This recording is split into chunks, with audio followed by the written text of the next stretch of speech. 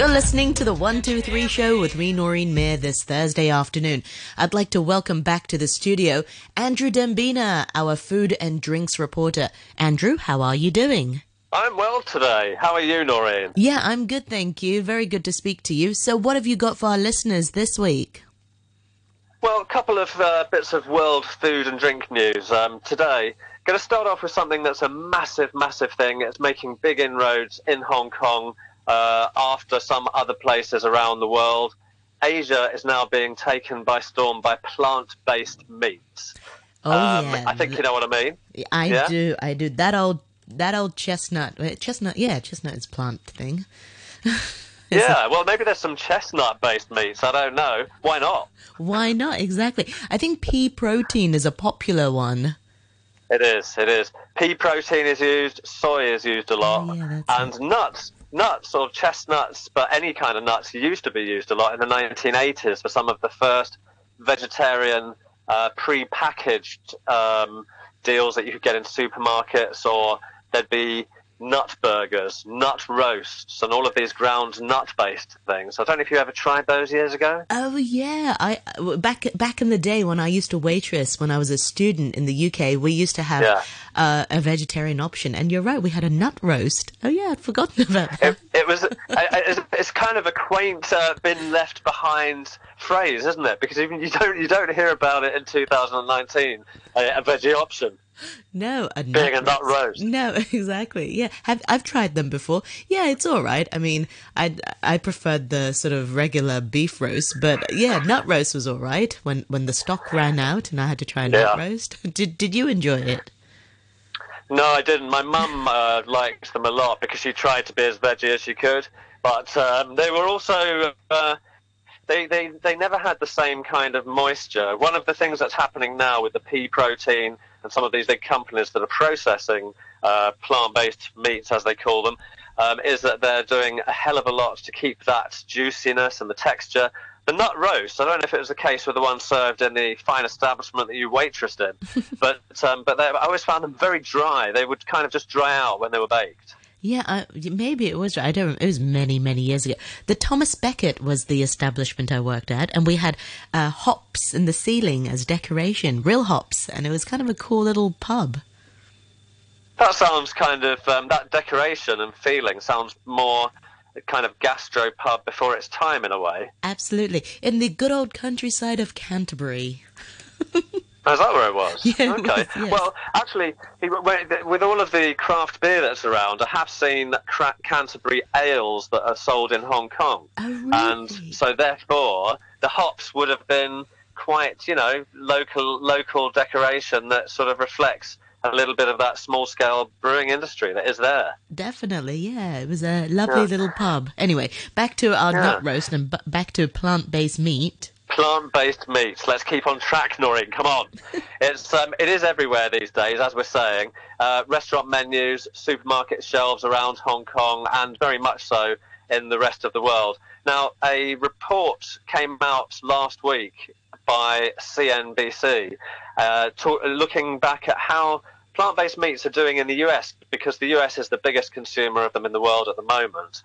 And Beyond Meat, which is one of the big names in the producers, surprised many this May when it launched on the NASDAQ on the 1st of May, and its stocks rocketed by 163% one day later after it was listed. Now, that's a pretty big vote of confidence, right?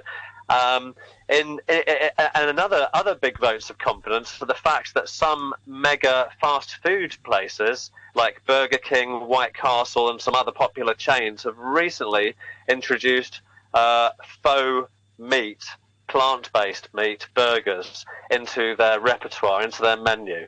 McDonald's has not done this. It hasn't entered the game at the present. Maybe it's waiting to see if this is going to be a passing trend, like things that we've mentioned umpteen times before, Noreen, in Hong Kong, Japanese cheesecake, Portuguese egg tarts, and all of those other things that have come and gone very quickly in a year or so in Hong Kong, or whether this is going to be something which feels like it is. I think. What do you think, Noreen? Going to be a lasting demand to the I customer? Yeah, I think it'll be a bit of a lasting demand because you've got people who want to eat veggie food, and those people are going to stay vegan or vegetarian for their reasons. So I think it's going to keep. I think it'll be like the bubble tea trend, which is still trendy.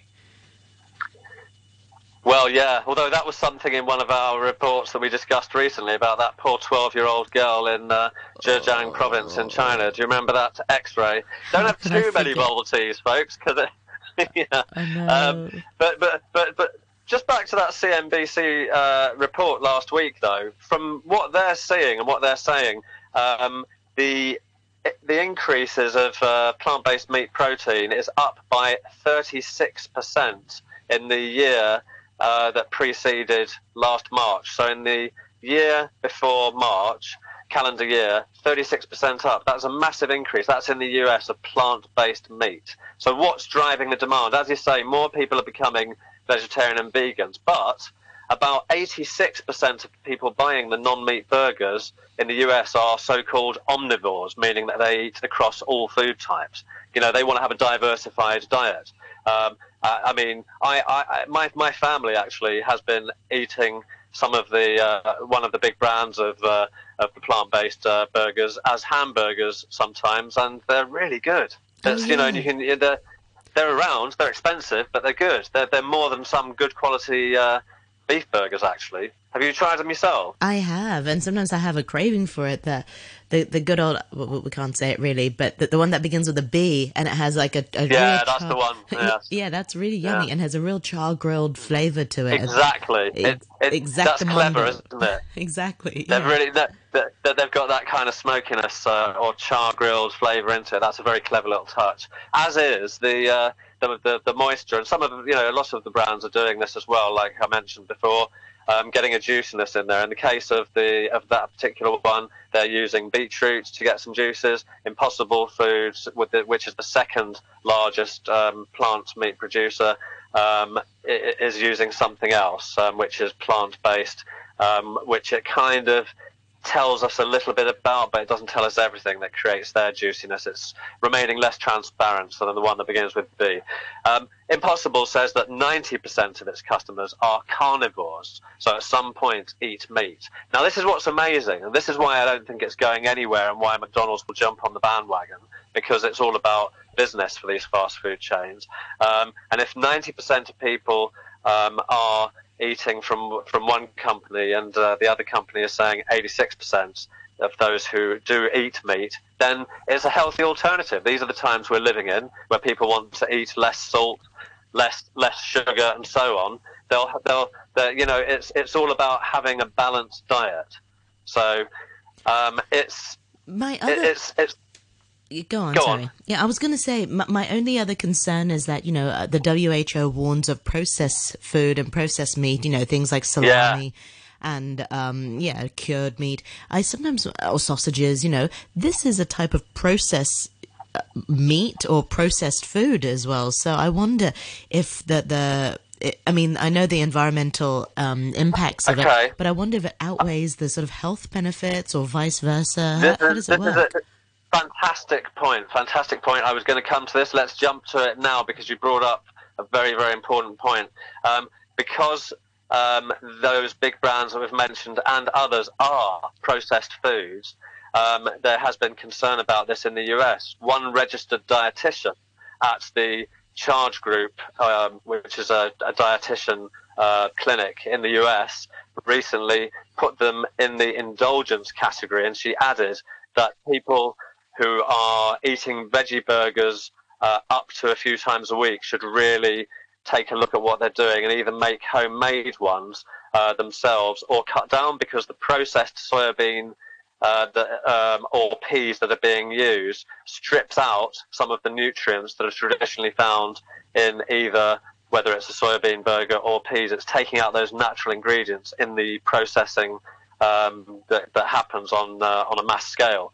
Plus, additional unhealthy compounds are present in these natural burgers because additives are put in there. The labelling normally will show what they are, but if you're not reading those and thinking for ages about exactly what you're putting into your body, there are unhealthy compounds that on a regular basis shouldn't be eaten too often.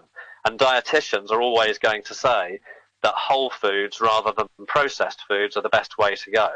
So that is a very valid point. Excellent reporting. However, Thanks, Andrew. I'll bear that in mind, because that's what Ian Pooler, he's a vegetarian as well. And so he talks about how there's excessive coconut oil being used in these burgers for their patties to keep them so moist. So as you know, coconut oil is a saturated fat, so too much of it is actually not so good for your arteries. Yes, that's right. One of them is using a particularly sort of generous amount of coconut oil. I won't mention which one, but that is. But Pooler, Mr. Ian Pooler, has a fine point there. It's funny how sophisticated these alternatives have become, though. We mentioned the nuts roast earlier, which bears no resemblance to these almost meat-looking and tasting with the char effects and everything else burgers. But I also remember, I don't know if you do, black bean burgers in the 1980s. You might not. This might be before your time, actually. There was a burger chain in the UK that, on the back of nut roasts becoming popular, started serving black bean burgers, and these had. Have you ever tried that black bean meat substitute? No, I can't say I've tried a black bean burger, Andrew. But enlighten us. Yeah, I mean, it doesn't really taste anything as strongly as black bean that you might have had in Cantonese cuisine at all.